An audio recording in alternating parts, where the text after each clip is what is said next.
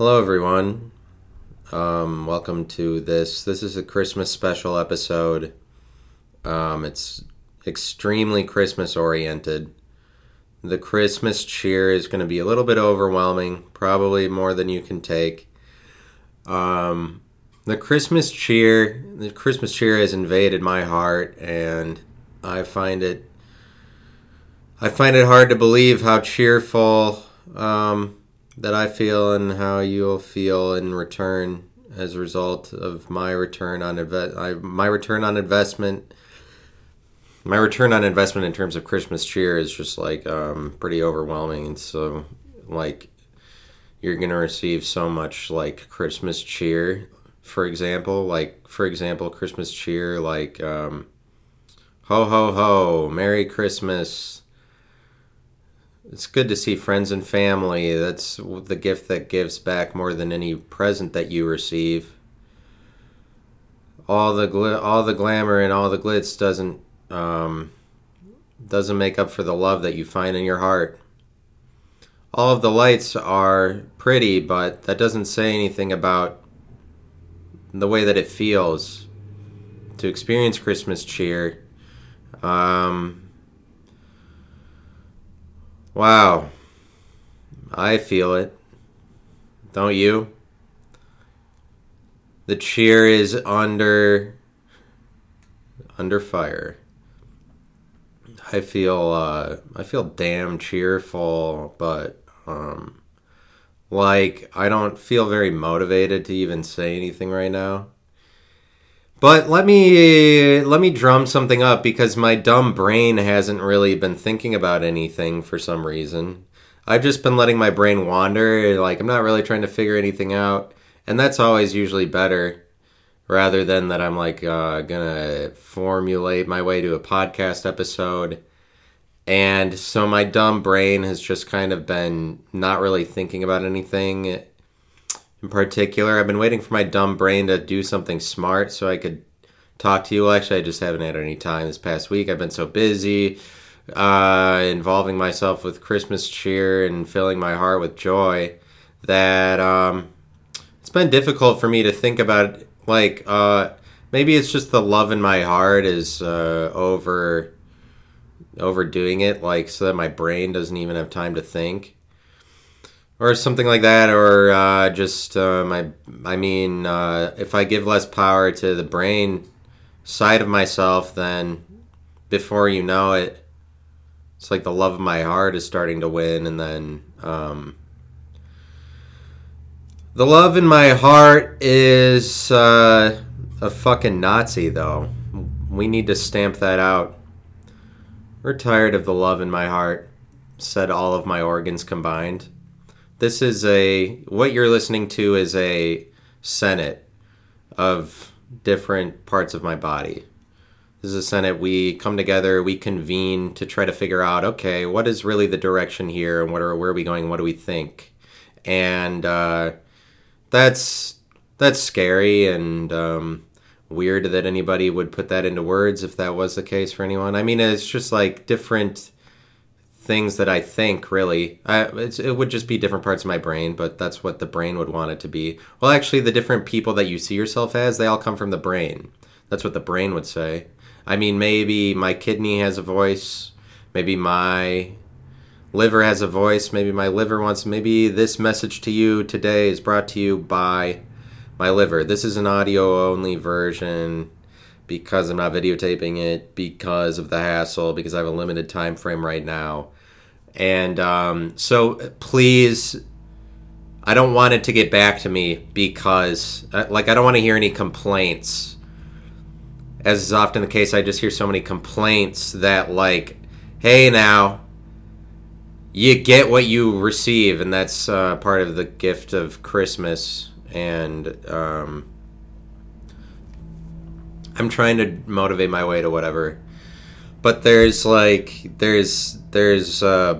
bubbles that happen. I think that there's bubbles, and bubble isn't exactly the term for describing the thing that I'm trying to describe. I don't know how to say it. Maybe it's kind of a bubble. the thing that I'm about to describe. It's like when everybody has the same opinion. It's like a bubble, and like everybody kind of has the same opinion on dogs, and that they have unconditional love, and it's perverse. It's perverse that people think that. It's more like everybody has the same opinion. Sometimes a lot of people have the same opinion, like it's an echo chamber, and then they're kind of repeating the same things, but you recognize that something is like a bubble if you see that the opinion is too much the same, or it's kind of like a conspiracy across different people that all have the same opinion, but like nobody checks up on that it is the same opinion being repeated, or it's just like kind of an assumed thing. But when it's like, when something is too far assumed one way, like dogs have unconditional love, and I don't mean that to be mean to my dog, like my dog is fine, or dogs in general. I'm just trying to point out that everybody, like if you watch a movie, there's this underlying assumption that like, I mean, sometimes to the extent that dogs are better than people, it's like almost the underlying assumption. Like you'd have to be the worst person ever to kill a dog, like over a human. Or you might say that people might be thinking about dogs that, well, if you could be as heartless as to kill a dog, it would be easy to kill a human, or something like that. Like there's kind of an underlying assumption about dogs that they are, I mean, maybe it's that they're better than people, or they're like this unconditional love, but it's like you're not supposed to say anything mean to dogs. But I feel like that's coming to that might culminate in that has to culminate in a different opinion at some point, where it swings back the other way. I'm just telling you about what the future looks like, and it might swing back the other way, where we're like, oh, dogs. But I mean, maybe we recognize or try to figure out why everybody collects dogs in society. It's because it's a little bit superstitious, or for some reason we stand over this species. We stand over them and control them in ways that we don't try to control other species. But it's like, I mean, cats are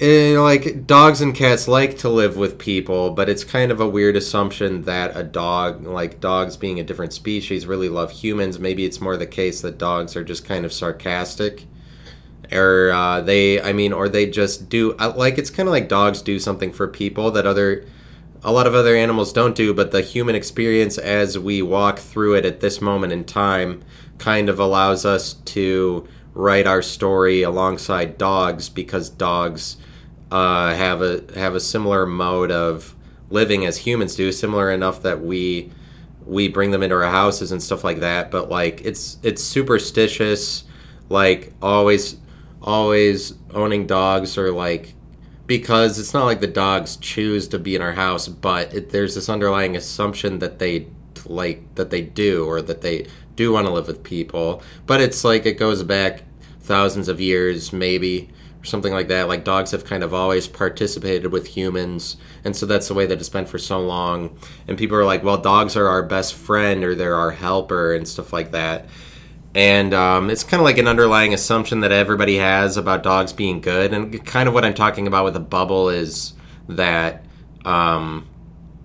good, like when everybody thinks that something is good, rather than that there's any awareness for the other side of it, like that there's a negative of it. When the negative isn't recognized, and everybody says like, this is the opinion to have, that's kind of like a bubble that's waiting to pop.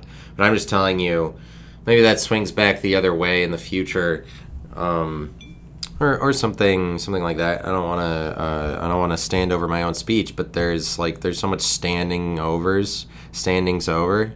But what is confusing to me is just like when Jimmy Fallon makes that music video about that it's a masked Christmas last year, and now this year we're going to be in line for our boosters, and then people like go and get their booster shot when that video exists. Like that people know that that's happening. Jimmy Fallon, Megan Thee Stallion, and Ariana Grande make a music video about medical expertise, because that's so hilarious for a Tonight Show, for comedy shows. But it's just kind of weird that Tonight shows are all now doing song and dance numbers about medical expertise and medicine, and people act as if this is just that's like, oh yeah, that's funny, or that's like the same thing as what they're always doing. Like, who would have foreseen 10 years ago that all of the Tonight Shows would collectively, it's a conspiracy, all of those Tonight Shows have for some reason feel the need to make songs about taking vaccines and shit like that, and people don't think that that's a conspiracy when it's like the David Letterman was different from Jay Leno, right? These are competing entities. Like, that's the whole point of showing us Nielsen ratings, and like this TV show is getting higher ratings and having TV personalities that's like, this one is different from this one because people have different taste. But like who would have foreseen 10 years ago that all of the Tonight Shows would be doing song and dance about medicine? Like, but people today currently act as if they act as if this is normal, or like that was just the natural progression of events. Like, oh yeah, they're just being funny the same way that they always were, or something like that's completely normal fodder for Tonight Shows. That's what you'd have to think if they're like, Jimmy Fallon makes this video, like, you could say it's corny, it's sort of catchy. The song is, obviously, because they have probably whatever brainwashed people in the music industry that make formulaic songs to do this for them. Like, what Jimmy Fallon has all the resources in the world, that's why he gets millions of views that's why he still gets millions of views. Like, YouTube is on his side and circulates his thing. Same with Stephen Colbert, same with Seth Meyers. They get a million more views than what is organically true about what they're putting out, like, as far, but and obviously you could argue that, because at the end of the day, it's just like such a numbers or viewership society that we're like, well, they have the viewership, so how could you deny? But it's like, the YouTube algorithm decides what it wants, and definitely suffocates out smaller platforms. And there's that Sarah Silverman and Seth Rogen Santa Inc. movie.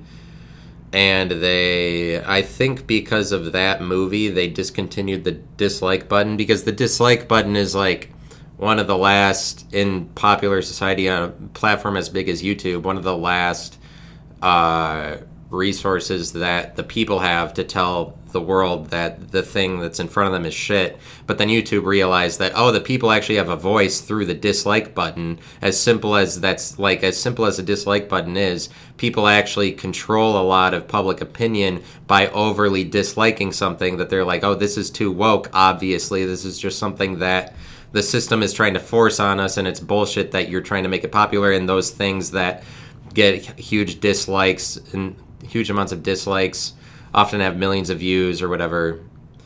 But like they discontinued the dislike button because they're like, oh, the people have too much of a voice in this area, we don't really like that. And because of this Santa Inc. movie, and it's kind of like Seth Rogen and Sarah Silverman are two people that the world has hated forever, but they've just been like waiting for the day that they really fucked up. This is the day that they finally, like, Sarah Silverman and Seth Rogen have just been asking for it forever. They've been asking to be hated, but like doing enough that we're like, oh, well, we actually like them a lot because they stick around. They're like two people that the world naturally hates forever, but they don't care about it. They just stick around and keep making content. They're like, well, we're still here. We don't care that you hate us. They're just so naturally hateable. And then finally they got old enough that they weren't even able to maintain being hated while being liked at the same time. And then they went one project too far, and they got together for it, which is perfect. And now the world's like, finally, we have the grounds to hate you endlessly for the bullshit that you make, you fuckers. You don't know shit. You don't know shit about what's going on. We're sick of your bullshit projects you make for your own self-aggrandizement and whatever. It's probably just at the end of the day, people hate them because they're mostly just doing it for themselves, but it's difficult for people to put that into words when they're actually making good content through the years. But it's like people just hate them almost more so than whatever the thing that they put out is obviously just in line with mainstream narratives, or what are perceived to be mainstream narratives about race relations and shit like that. It's almost, but I feel like people hate it just as much for like Seth Rogen and Sarah Silverman are putting this on, like they think that they have the right to tell you how to live your life. People are not going to stand for that. Like, we'll listen to Sarah Silverman up to a point, but we're not going to listen to her tell us like, oh, by the way, this is morality for you and your family. You have to, like, it's obviously at the end of the day, Sarah Silverman, it's preposterous that you would be the voice of morality for anybody. So sorry. So sorry about that, said the country. Country said so, like, sorry about it. And so sorry, but they are like, we're overly dislike this, we dislike you. But that Jimmy Fallon makes that music video and then people still get their boosters. Jimmy Fallon and Ariana Grande are saying, this Christmas time we'll be in line for our boosters. And people are like, yeah, that's right, I agree. Well, totally, we will be in line for our boosters. People know that music video exists, and they're like, yeah, we agree with Jimmy Fallon. We will be in line for our boosters. People are getting something called a booster, and that's like for 5-year-olds. Why would you voluntarily get something called a booster when the media is telling you to, like, Jimmy Fallon, you're letting Jimmy Fallon be your dad. And these people are like, Jimmy Fallon and the media, like CNN anchors basically, are like, well, we're going to be in line for our boosters this Christmas, right? Make sure we get our boosters. You need them. And people line up like children because I guess they want to be children, basically. That's the most childish thing ever, that you would get something called a booster. Yeah, I'm going to get my booster right away. After Jimmy Fallon makes that video. Obviously, people aren't, like, agreeing. They're like, oh, Jimmy Fallon said it, so yeah. That's not what I mean. I'm just saying, you know that video exists and you don't have enough dignity to say, like, God, I don't want to look as stupid as that. Like, I'm just in line with this theology that Jimmy Fallon's putting on. I don't know. I don't know why people still do that. I mean, I guess not everybody knows that music video exists, but it's like, it's an embarrassing piece of propaganda. It should be so embarrassing that exists that no one would ever get a booster. Like, well, because you have to realize that if you're in line for a booster, then you find yourself just listening to advertisements and then carrying it out to the letter of the law. You should at some point be able to prevent yourself from doing that. What is that boosting exactly? Even the research that is like, oh, boosters and vaccines, they help you so much more against the virus, or like they're going to help prevent you from, I mean, they'll save you. They're really helpful. The research that says like you got to go and get a vaccine even says that, well, it doesn't help you from getting it. Like, it doesn't prevent you from getting it. It just prevents you from spreading it or something like that. So if it's a vaccine that doesn't vaccinate you from anything necessarily, the research is like, well, we don't know if it's going to prevent you. And there's tons of cases from famous or not famous people alike that you hear about. They're like, oh, a breakthrough case. Our whole family got it even though we were vaccinated. What can we learn? And it's like from Reuters.com or something. What can we learn about a whole family that gets contagious with the virus even though they were double vaccinated or whatever? Like, how do we continue to get vaccinated even in the face of this that shouldn't be happening or something? Like, they use it to advocate getting more vaccines. Like, if the research that is positive for it even says that it doesn't prevent you from getting the virus, and it's a vaccine and vaccines are created to prevent you from getting viruses, why would you voluntarily go and get it and then get boosted with whatever is in it? What is it boosting if it doesn't prevent you from getting a virus? It's boosting lackluster formula that's going inside of you. It's boosting useless, ineffective juice. Like, now I'm getting more ineffective whatever this is into my body. I needed that boosted. Said somebody somewhere.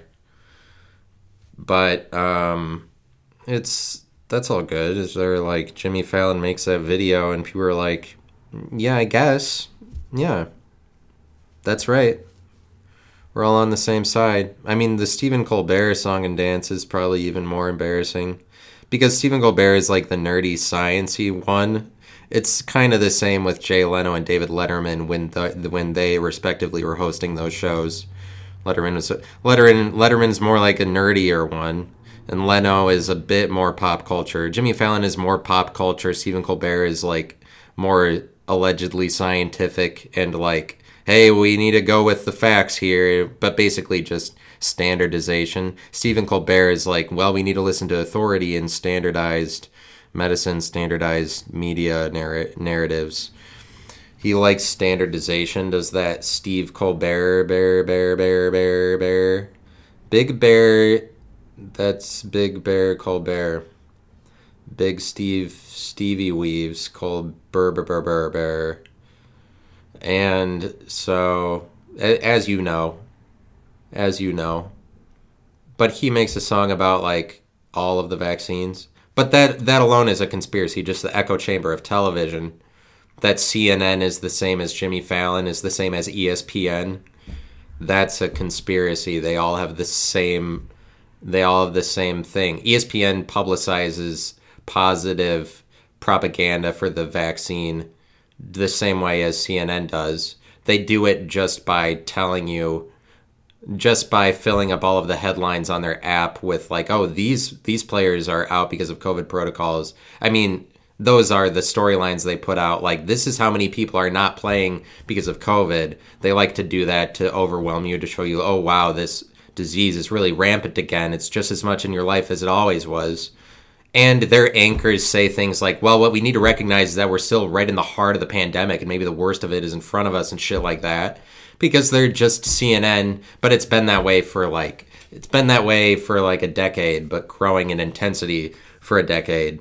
As television loses all value, as cable channels lose the ability to speak significantly on their own, as cable TV loses its voice, all of them get identified to the same agenda, basically across all the channels, just becomes an echo chamber. And Jimmy Fallon becomes the same thing as Stephen A. Smith. Because Stephen A. Smith can't say anything too bad against, like, because Disney is telling them that, oh, we need to look good in the eyes of the world, and Disney doesn't know. I mean, ESPN is just a mess at this point, but it's been growing in intensity, just more of a mess.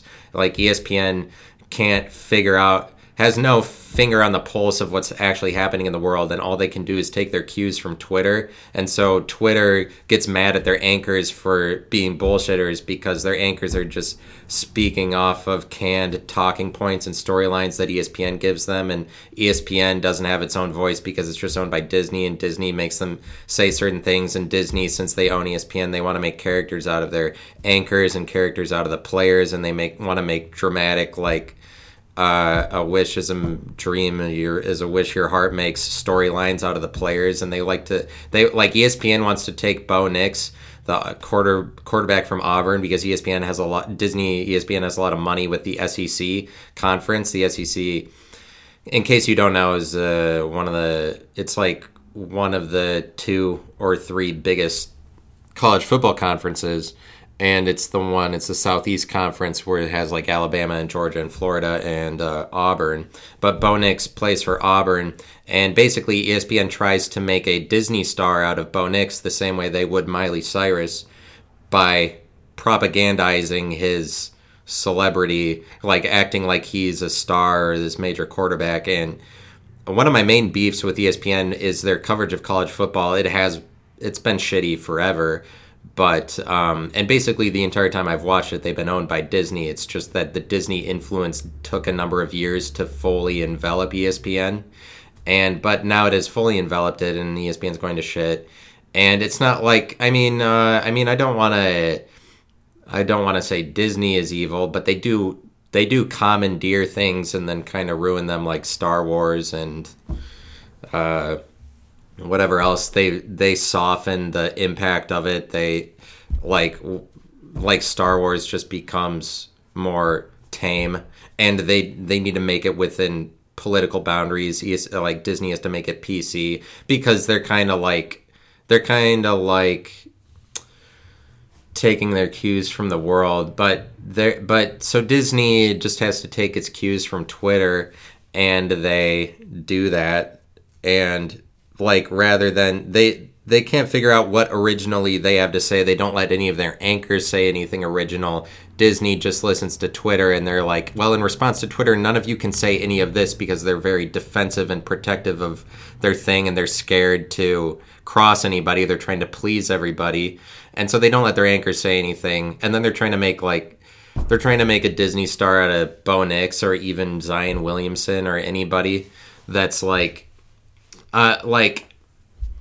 or any Tua Tagovailoa, anybody that's in SEC might end up being that, because ESPN has a lot of money with the SEC football conference. But one of my main beefs with them overall is that they propagandize any college football player, because the college football that I watched growing up, and college football, when it's broadcasted better, it's about the teams, and that's what people care about. When you care about players, you're talking about the NFL, where the players get paid.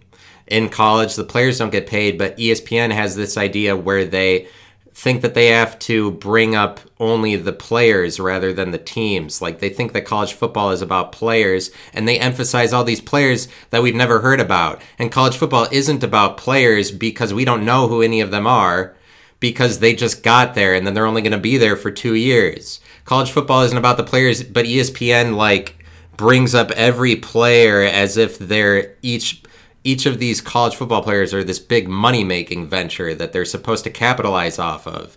And they try to basically make Disney stars out of them. They do that especially with Bo Nix, where Bo Nix is like a borderline good quarterback. But for ESPN, what would really be helpful to them and make them a lot of money is if Auburn was as good as they always are. If Auburn was a top 10 team, or Bo Nix was a star, because that would make the SEC even better than it is.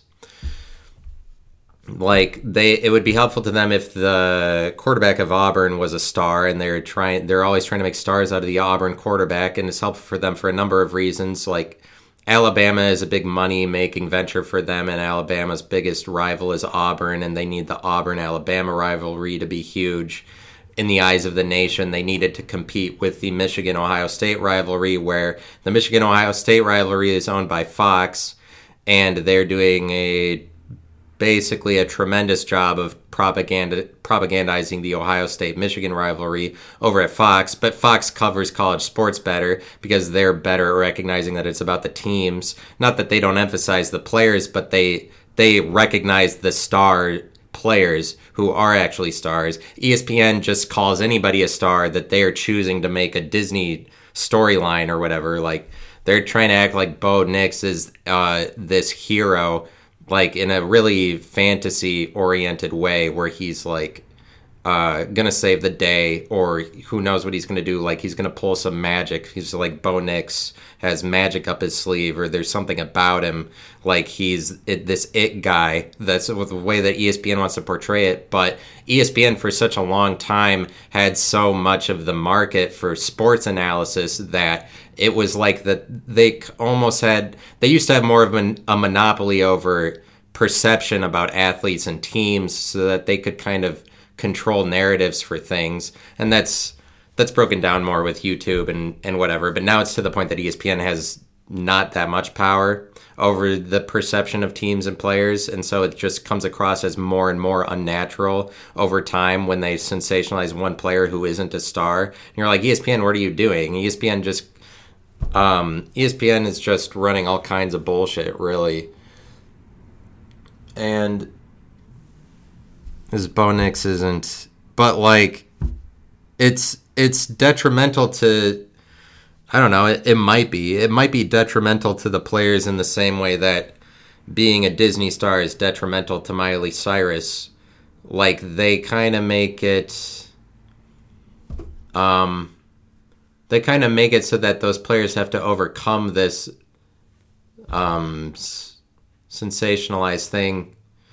Like, they kind of blow up Tua Tagovailoa, and then now Tua Tagovailoa has to live up to all these expectations, where ESPN is always in the business of saying, like, the Alabama quarterback is the best, and they always say enough about it that whatever Alabama player is the best makes it to be a Heisman finalist.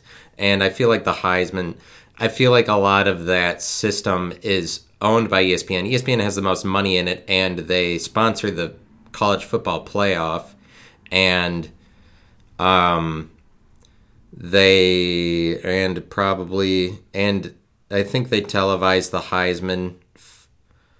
Heisman final ceremony, who wins the Heisman Trophy, which is a trophy for the best college football player in the year. And they're always trying to give it to an Alabama player, but I mean, a lot of times the Alabama player deserves it, actually. I'm just saying, like, Bo Nix probably has a hard time living up to expectations that he doesn't deserve to have, since he isn't actually that good. But I mean, when you sensationalize somebody, especially their college age, you make them like live up to something that I don't think it helps Zion Williamson out that it's mostly ESPN chatter that makes him a sensation. Zion Williamson is obviously a great player. I don't know what his potential is. I actually haven't watched him play enough that I really know. But they don't help. It's just because he went to Duke, and ESPN has the storyline that Duke is really good in college basketball, but they need the biggest programs to continue to succeed, because that's the most obvious narrative, and that's basically all that Disney can handle, is the narrative that, like, well, Duke is a hero in college basketball, and the best player from Duke is a hero, or like, and Zion Williamson was the best player in college basketball that year, but that ESPN took that as their opportunity to say that he's LeBron, basically, and just say his name as much as possible. I mean, they probably found that they made money off of saying Zion Williamson's name. That's all that it takes for ESPN is, I mean, it's probably that they figured out that, like, oh, Bo Nix, they make some money off of his name. And then if they make any money, Disney is so concerned with the money that's rolling in, and they're so litigious about whatever. Like, the common example is that somebody had a Disney emblem on their gravestone, but then Disney came along and was like, oh, you have to remove that because we own that property or whatever. Like, they're very litigious. And it was like a child's gravestone. They wanted maybe like something, I don't know, Mulan or something. I'm just making something up completely. Maybe they wanted the Princess and the Frog on their thing. Maybe they wanted the Hunchback of Notre Dame to fill or maybe they wanted their gravestone to be a statue of Maleficent, whatever that thing is. That evil witch. Maybe they wanted their tombstone to be that statue of that. And then Disney was like, no, we own that property. But, so Disney owns properties that are very litigious. They want money. They probably are like, oh, we said Zion Williamson, that makes us money. And then they're just going to go all out. They're just going to keep saying his name over and over again. Not considering that he's a college player, doesn't need all that publicity. They don't give a shit about that. It's just that reason why unnaturally they emphasize players in college sports, when college sports are mostly about teams, because I don't care about the players, especially players on other teams. It's really like, I care somewhat about players on the team that I like, but even then, it's more about the team always, because the team always stands there and the players filter through it like water. They're out of there before you know it. College sports is about the team. ESPN doesn't care about that and really are concerned with making money off of college athletes, while at the same time telling everybody how evil it is to make money off of college athletes and running a bunch of stories about it. Fucking hypocrites.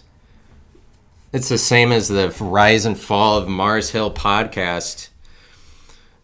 and so which I've been listening to. It's probably the most interesting thing that I've been listening to the last few days. The Rise and Fall of Mars Hill podcast. Mars Hill is a church that Mark Driscoll had, but it's a podcast about Mark Driscoll, and they titled it, it's put on by an organization called Christianity Today, and it's, from what I understand about it, like one of their most popular podcasts, and a lot of people know about it, and they're making they're making money off of it. I don't know how much money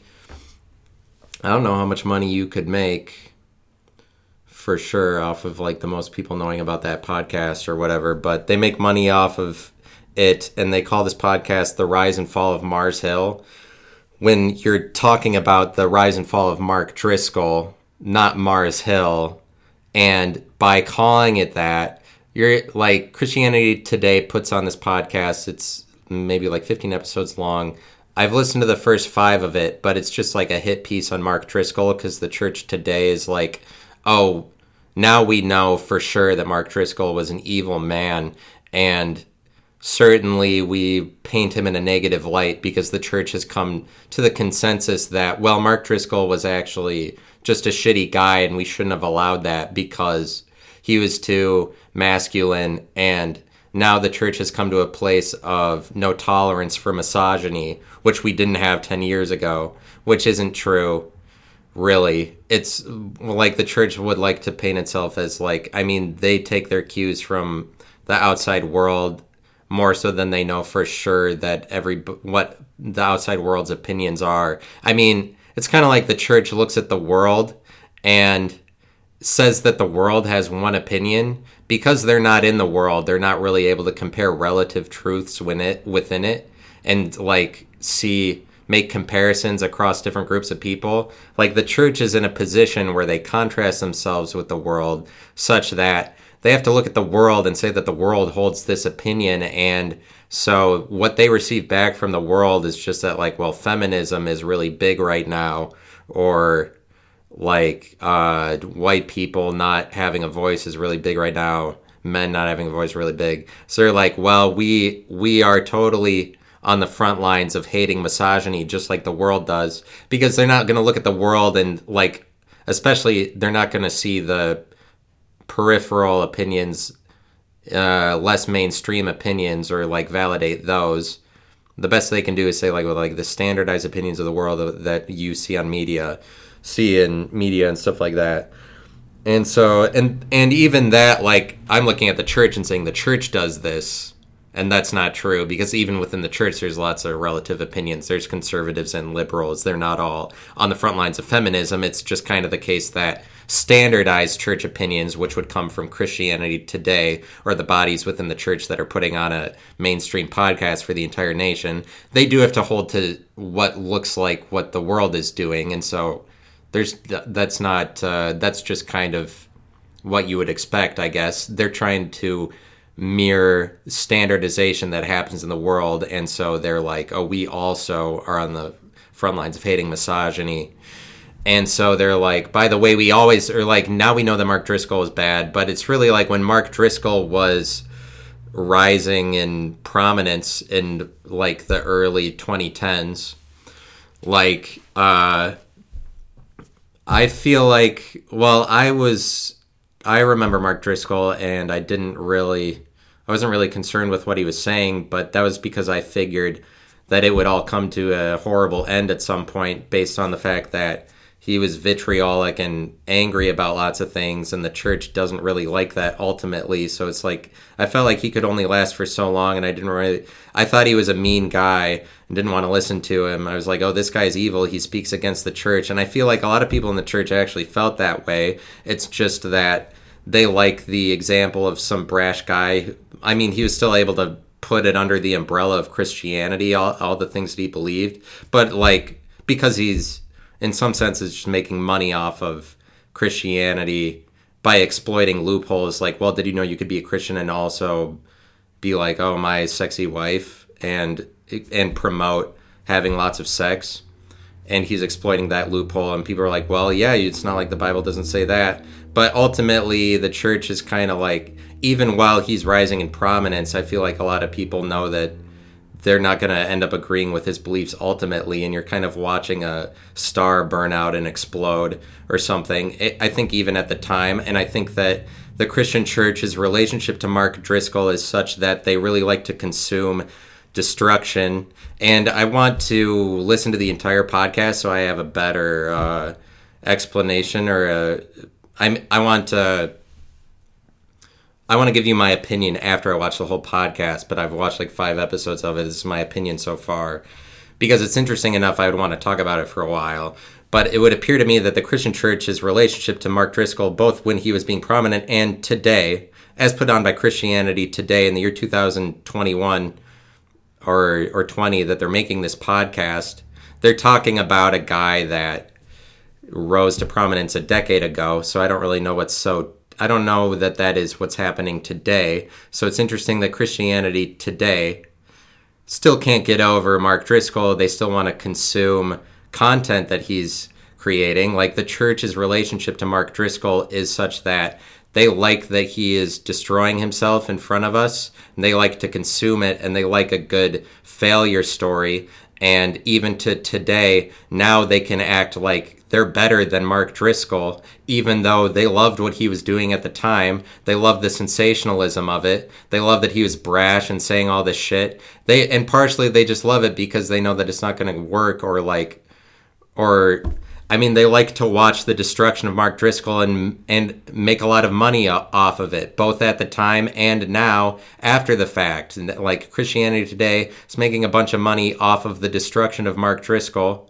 And it's like Mark Driscoll being that brash is like him being in the process of destroying himself, as long as he's trying to equate it with like Christian, like evangelical beliefs.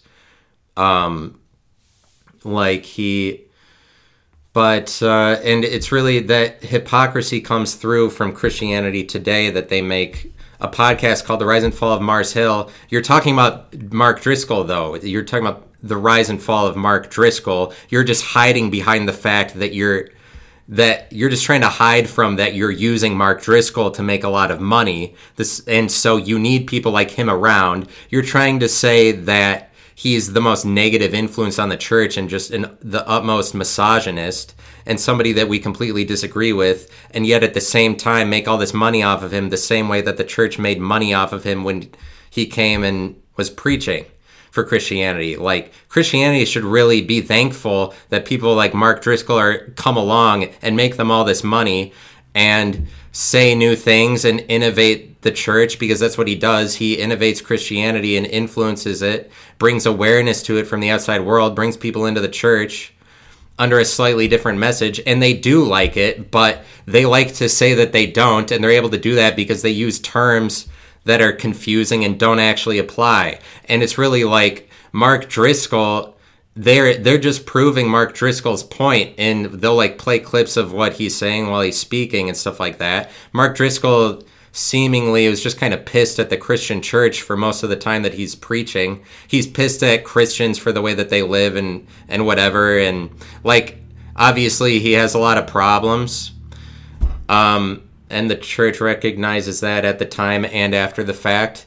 But he basically, while he's preaching and while he's popular, while like his church, Mars Hill, is getting really big in the early 2010s, he'll make a lot of statements while he's preaching about, well, he'll say that all of this is here because of me and my talents. Like, he makes a lot of points while he's preaching that he's saying he's the phenomenon and the reason why all of this is possible. And he's 100% right.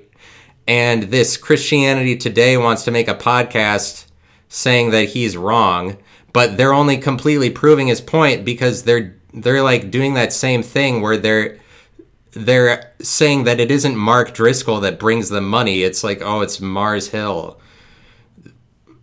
When it's like they're not recognizing the phenomenon. But it's not that much dissimilar from churches. A pastor of a church hides behind the title of a church in order for him to make money. Like, Protestant churches do that, where they just name their church something that they don't a title that they don't have to make good on, like Grace Church, but they don't have to substantiate that title. They don't actually have to talk about grace or anything. But it's like most Protestant churches are just about the pastor, but the title of the church isn't like the Mark Driscoll Experience.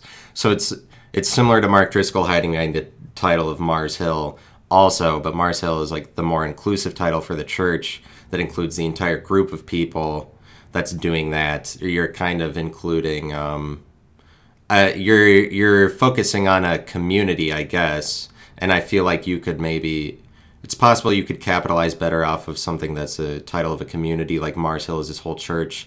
Mars Hill is this whole bubble, and in the same way that the United States is, it's like the way that currency is exchanged now is fiat currencies and like national currencies, and so they have to be exchanged within one giant. They have to be exchanged within one giant bubble, and so like the United States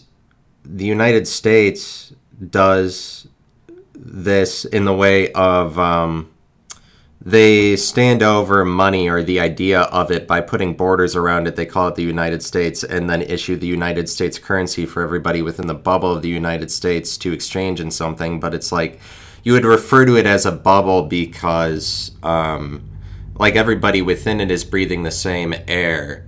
Like, okay, so yeah, like Christianity might hide behind the title where they don't have to make good on the title. It's the same as Christianity Today. The organization putting on that podcast is they don't have to make good on their title because they're talking about something that happened 10 years ago. They're basically equating today to 10 years ago. News organizations out in the world do the same thing where it's like Good Morning Today and it's a news show. They basically equate today with yesterday because they're talking about yesterday's news. That's a little bit more acceptable. Either way, it's kind of more marketable to say that you're covering today, even though you'd be lying in both of those cases. We wouldn't really care that you're equating today to yesterday in the case of like a Good Morning Today. But I mean, I guess Christianity Today, we don't care about, like Christians or whoever's listening to it don't care about that enough to be like, hey, you're not talking about things that are happening today. But I feel like Christians don't ever care about the title of the church. You wouldn't have to make good on that or say like that's what your church is about. You just like throw a title out there and then you're a Christian. It's like you couldn't put Christian church on the sign because that's not a good title to hide behind. Like probably maybe it helps to call yourself Mars Hill because that sounds because it's specific, it sounds trendier. It's probably better to have your church be a good name, and there are a lot of mega churches that it seems like they try to go for a trendier name than something like Grace, or because you could really call it whatever. I feel like Christians don't make you substantiate the title that you put out front. So it's like Mark Driscoll kind of hides behind Mars Hill or the idea of a community himself, or any pastor does themselves, just by not calling their church this is the me church. But that kind of sounds more culty. It's not as marketable probably. But you also couldn't put Christian church on a sign because like that wouldn't, if it just says Christian church generically, that wouldn't really draw anybody in. You have to have a theme, but then like there's a theme and like there's a theme, but they don't have to say that like that's what they're talking about for sure. But it's like it's kind of like that. But I'll say more about that in later. Once I watch the entire podcast, I'll attempt to say more about it. But it's kind of like within a bubble. So Disney is like a bubble, and then the church is like a bubble. But I'd say that you would call the church more of a bubble because there's fewer people in the Christian church than there are in the world. The world itself is one giant bubble, really, and then it has sub-bubbles. It has sub-categories within it, subgroupings, subdivisions that are themselves bubbles. But it's like people use that term bubble to describe everybody within close-knit community sometimes. Like I went to Cedarville University, and people, like students there, would refer to it as a bubble while we were there. And I guess I feel like the topic came up more as we were graduating. It's like, well, now you realize that Cedarville, the university, is just a bubble, and it is like a bubble. It's kind of more that like you would imagine there to be a giant glass dome over the entire thing rather than a bubble. Like a bubble is too fragile, but I guess you would call it a bubble because there isn't actually a dome over all of it, and it's easier to imagine that it's like not there so much because a bubble just pops instantly because there isn't actually a bubble. I guess you like because a glass dome involves this extra layer of conceptualization or something like that. But it's actually you're saying that there's a glass dome, but like Cedarville University, the bubble that is hypothetically over it encompasses the entire university, but it extends to as far as the theme of the university goes, and like where you see people that go to it and what they look like, and like where they're walking around and what the buildings look like. Like everything is on theme within the bubble. Everything has consistency and like decoration within anything that is a bubble. It's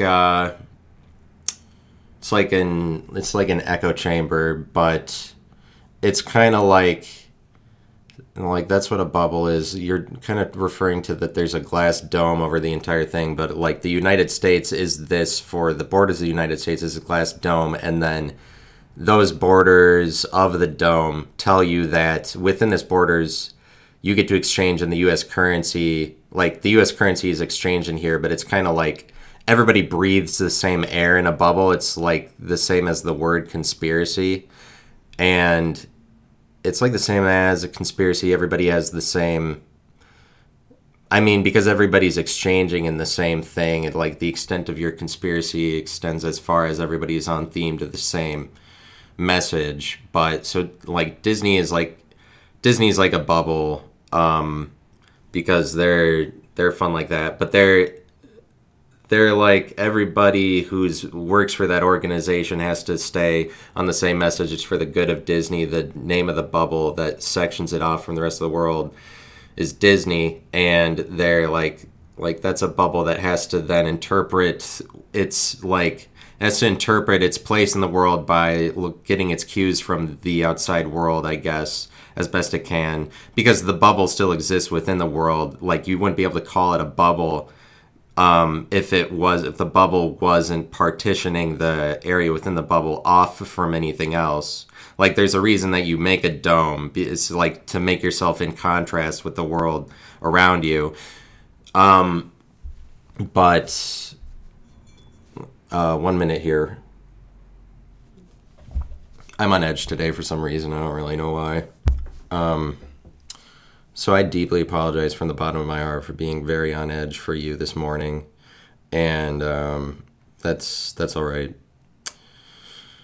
And is like I saw this movie called Under the Silver Lake, and it had an impact on my life. This Under the Silver Lake seems to be talking about maybe this idea of bubbles, but it basically goes after Hollywood and the kind of consistency and thought patterns that happen across Hollywood. I guess that's sort of what it's talking about, but it doesn't address Hollywood or like the typical complaints or strikes against it that people bring up.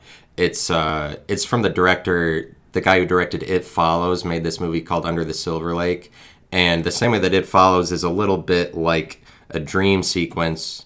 Or it's like relatively more than other movies. It's kind of, the whole thing seems more dreamlike. Under the Silver Lake is also like this, where the characters are more like symbolic. It's not really cut and dry. It's difficult to interpret the message. It's like written like an analogy. It's an analogy about Hollywood, but basically the main character, played by Andrew Garfield, encounters a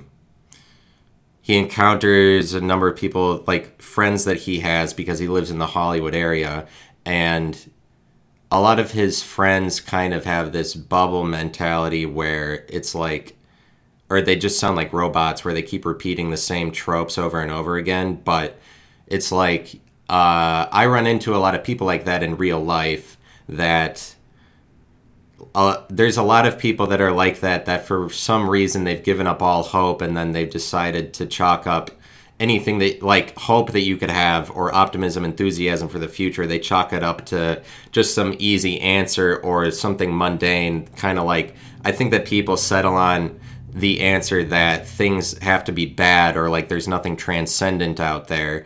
But like the main character has this friend in the movie who he's like anytime that he's talking about, because like Andrew Garfield, the main character, is trying to figure out this mystery during the course of the movie, and he's telling his friend, well, when I was growing up, I always thought that there's something more out there. There's like something special about myself or something that I had to do to make it happen. And his friend is like, yeah, well, that's just narcissism 101, or like that's a whole generation of men that believe that same thing.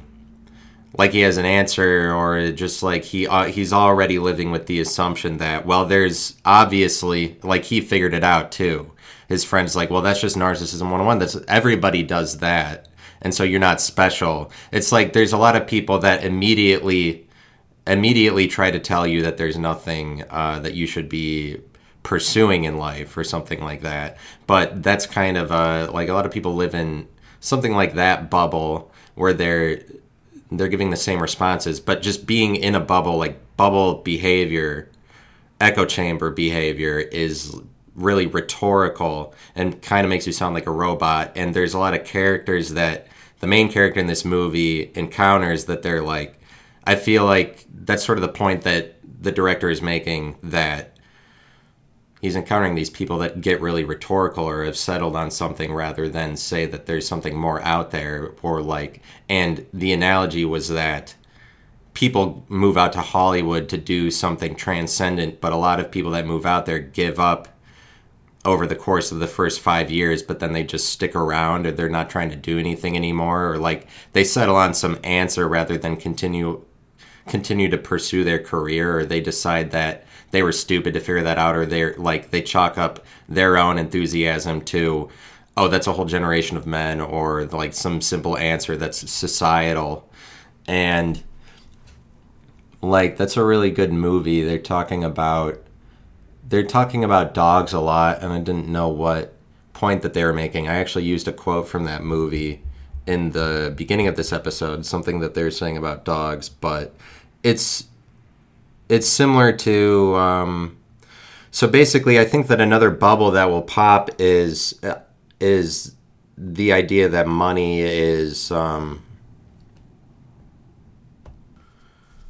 like the idea that money is negative is another one of those bubbles that it gets rhetorical, where everybody has the same ideology about it, that money is negative, but like that's always the underlying assumption, and nobody, like we're not really pursuing that there's another side to it, or people aren't really recognizing. But that's when a bubble is like that, when not just when everybody says something is good, like in the case with dogs, like everybody assumes that dogs are good and everybody has that same message, but like with money everybody says that it's negative, but it's really like it's not money that's negative, because if you think about money, and like I'll bring up this point a number of times, that like people automatically say money is negative, but if you look at money itself, money is actually neutral. There's actually nothing negative about the piece of paper or the idea of it. There's nothing like visibly negative about it. It's just people associate all this negativity with it. I think that it's just that in actuality, you could live in a world where money is positive, and it doesn't send a good message to people to say money is negative, because that's just like telling people that they can't control their circumstances a little bit, where you're like, people use the idea of money themselves to tell other people to like not try to do anything sometimes if they continue to circulate that money is a bad thing. And it's a lot of people that have a platform often that like to look good, so they show people that they're on the side of money is negative, or like we hate the rich. And it's like, you shouldn't be using a platform to say that, because that gives a bad message to the people that are listening to you or gave you a platform. And that's like, the church gives Mark Driscoll this giant platform. They made him who he is, but at the same time they want to say that he's shitty when they built him to everything that he was. Not that that's necessarily related. It's just that a lot of people have a podcast like to make sure that their audience knows they're not on the side of the rich because they think that that's popular. But it's really like, that's just, and it is a popular message to always say that.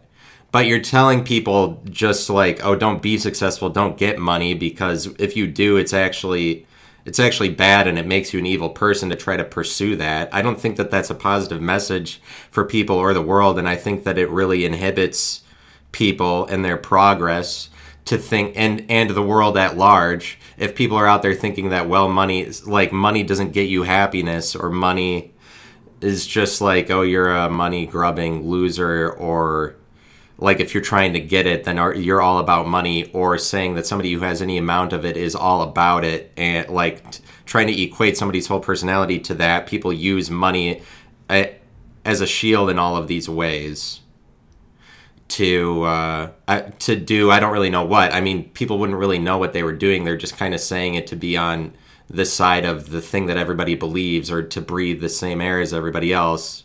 But this thing is like a bubble, I would say. This money,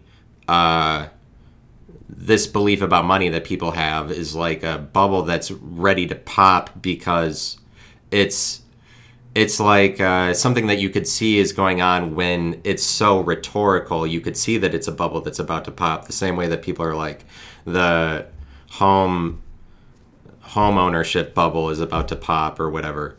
That they're like, oh, we can see that something's about to happen. Like, you can sort of see that, and by the bubble popping, I mean that maybe we open up to a world where we're like, oh, it's actually not negative. But basically, the problem with money is sort of like the bubble, or that that money hasn't been decentralized enough, and so it only exists as like 250 instances or something before cryptocurrency comes along. There's these national currencies, and a nation gets to capitalize off of, oh, this entire area exchanges in this same money and basically the same air. And it's not really that money is the problem, and you can see that that's true, because think about money and realize that money itself really isn't doing anything and doesn't have any intention, and it's like, it doesn't make sense to call it negative, besides that people try to put a bubble around some area about money to, like, the people put a bubble around the negative area of money, and for some reason this is where we live today, rather than we live in the world where we're recognizing the full extent of the territory. But like, you would recognize that money is a negative, because think about money, actually it's actually really neutral, because it's a means of exchange, and it's not really money that's the problem. It's the grandstanding over money, like the United States grandstanding over this idea of money and telling you that like the US currency is what money is. That's what causes money to be a problem, and causes like people to rise up a lot in the hierarchy that exists within the bubble of the United States or whatever, gain lots of wealth within that currency because of the reality that is built upon the currency to some extent, and then vice versa. Currency is built on the reality is built on the currency a little bit.